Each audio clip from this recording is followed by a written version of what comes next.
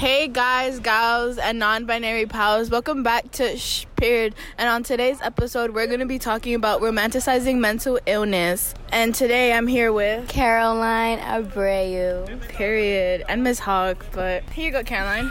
Romanticizing mental illness usually happens like it usually is shown like on social media and stuff by people our age, like, you know, teenagers. One show that me and Caroline have been watching recently is Euphoria, and if you know what Euphoria is, it's basically a show starring Zendaya and many other known actors about these teenagers and their struggle with drug addiction, and they have their fair share of abusive relationships and also a lot of mental illness. And a lot of people started romanticizing the show and talking about how much they wanted to be like Rue, who was battling, you know, a really hard drug addiction. She was really mentally depressed. Or how people want a relationship like Nate and Maddie, but their relationship was clearly toxic, and Nate would literally abuse Maddie physically and sexually and even mentally in front of anybody. Like, he would call her a hooker and all these type of things, and he showed no remorse, but then he'd always play it off. Like, when he was doing it, he didn't show any remorse, but then later on he'd be like, but I love you, I'm sorry, I do it because I love you. And he would play that card, and people would talk about how badly they want a relationship like that. And I agree. And it's like people on social media see it as something as like, oh, I'm quirky because I'm mentally ill, and you're like, it's not even fun to be like mentally ill. That's the whole point. Or they'll be like, I'm depressed, because they'll get sad, but then they don't know like what the reality of being depressed is. Like, days you don't want to get out of bed, exactly. You don't shower, you don't eat, you're just in your room in the dark, and how hard it actually is to be depressed. You don't get up, you don't do any work, you don't even you don't take a shower, like basic shit. And they're like, oh, because I'm sad, I'm depressed, but they don't understand what it like they could cry for something that's totally reasonable, like you can cry over it, and they're like, haha, depressed issues, haha. Or like, because they get like anxious for taking a test, like automatically they have anxiety, but like they don't know what it is to be scared to go to to walk down the street, or to get in a car, or to even, I get scared to even throw out the garbage, and that's just because of my anxiety. And there's so much shit that, sorry, we're parked in New York, but there's so much shit that goes on with having anxiety, and people want to be like, oh my god, I have anxiety, like as a cute personality trait, but it's so much harder to deal with than just that. And it's something like I struggle getting into extracurriculars because my anxiety doesn't allow me, because anytime I go to introduce myself, I just break down. Now I have to go to the bathroom and cry.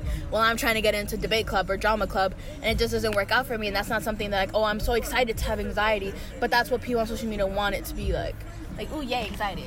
And a big misconception about romanticizing mental illness is that it's like you're automatically like pretending to be depressed or pretending to have this mental illness by self-diagnosing, which is completely like not true. Some people, they don't have the privilege, or like, you know, they don't have the funds to actually get a diagnosis, so sometimes they have to put matters in their own hands. With enough research, you could, but don't self-diagnose just because you felt some type one time. Because this is something that people deal with on a greater level. Exactly. Going off more about what we were saying about Euphoria, a lot of people did romanticize Zendaya's character, Rue, and the parties that she went to, because it was parties with a lot of drugs and stuff, and people romanticized about having those type of parties and doing those drugs. At the end of the day, like, drugs... I was gonna say drugs are bad.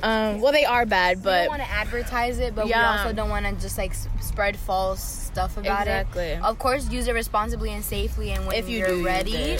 On social media, like mostly on TikTok, people are making it seem like, ooh, like being addicted to drugs is so much fun, but it's like the dependency that people do end up having on drugs is not fun, and it does take a huge toll on their life, and some people never recover. And we've seen it multiple times in Hollywood that people have died from it. There's countless celebrities who have died from overdosing on drugs, and it's like, I don't understand why it's something that people are trying to advertise and making it seem like it's such a good thing, especially when the show wasn't made for it to be like, oh yeah, want to be like this. Like, it's showing you the reality of what this life is like. And also, we're not saying that using humor to cope with mental illness is bad, because of course that's how some people cope, especially us too. Like, we've gone through our own like things of shit, and we usually use humor to cope with it. But it's like, you also have to be aware of like other people and their other situations, and not just, you know, make fun of everything. Like, this has nothing to do with our episode, but like using other people's trauma to make jokes, that's not what dark humor is. Like, making jokes about rape, but you yourself are not a rape victim, that does not make dark humor. You're just being insensitive. Exactly. Also, you have to be aware of what you post online and the jokes that you make, because they could trigger people who have gone through that same thing. Because they're very sensitive topics. Like, for example, around Juice WRLD's death, people were making jokes about seizures, and Cameron Boyce's death. People were making fun of, like, you know, how the way that they died. They were making fun of seizures and stuff. And that could be very triggering to someone who has, like, you know. But also, because Juice WRLD, the reason he did have a seizure is because he did OD on drugs. And it's making jokes about that is really insensitive to people who did go through people dying over overdoses. And I know a lot of people say, oh, if you're so sensitive, don't be on the internet. But it's also like, just have human decency. Exactly. Like, there's certain shit that you shouldn't joke about. Like, I don't understand why people can't get it through them not to joke about rape or not joke about ODing. Like, there's just certain shit that you shouldn't joke about. But then their excuse is that it's dark humor, but it's not. No, really. Dark humor is making fun of your own trauma. Exactly. That's where it's dark humor, because it's something dark that you're making a joke about, but it's because it's something you went through. Making fun of other shit, not other people went through. Making fun of someone else's death and, like, other things that other people have to go through, that's not dark humor. That's just being insensitive. And being a piece of shit of a human. Yeah.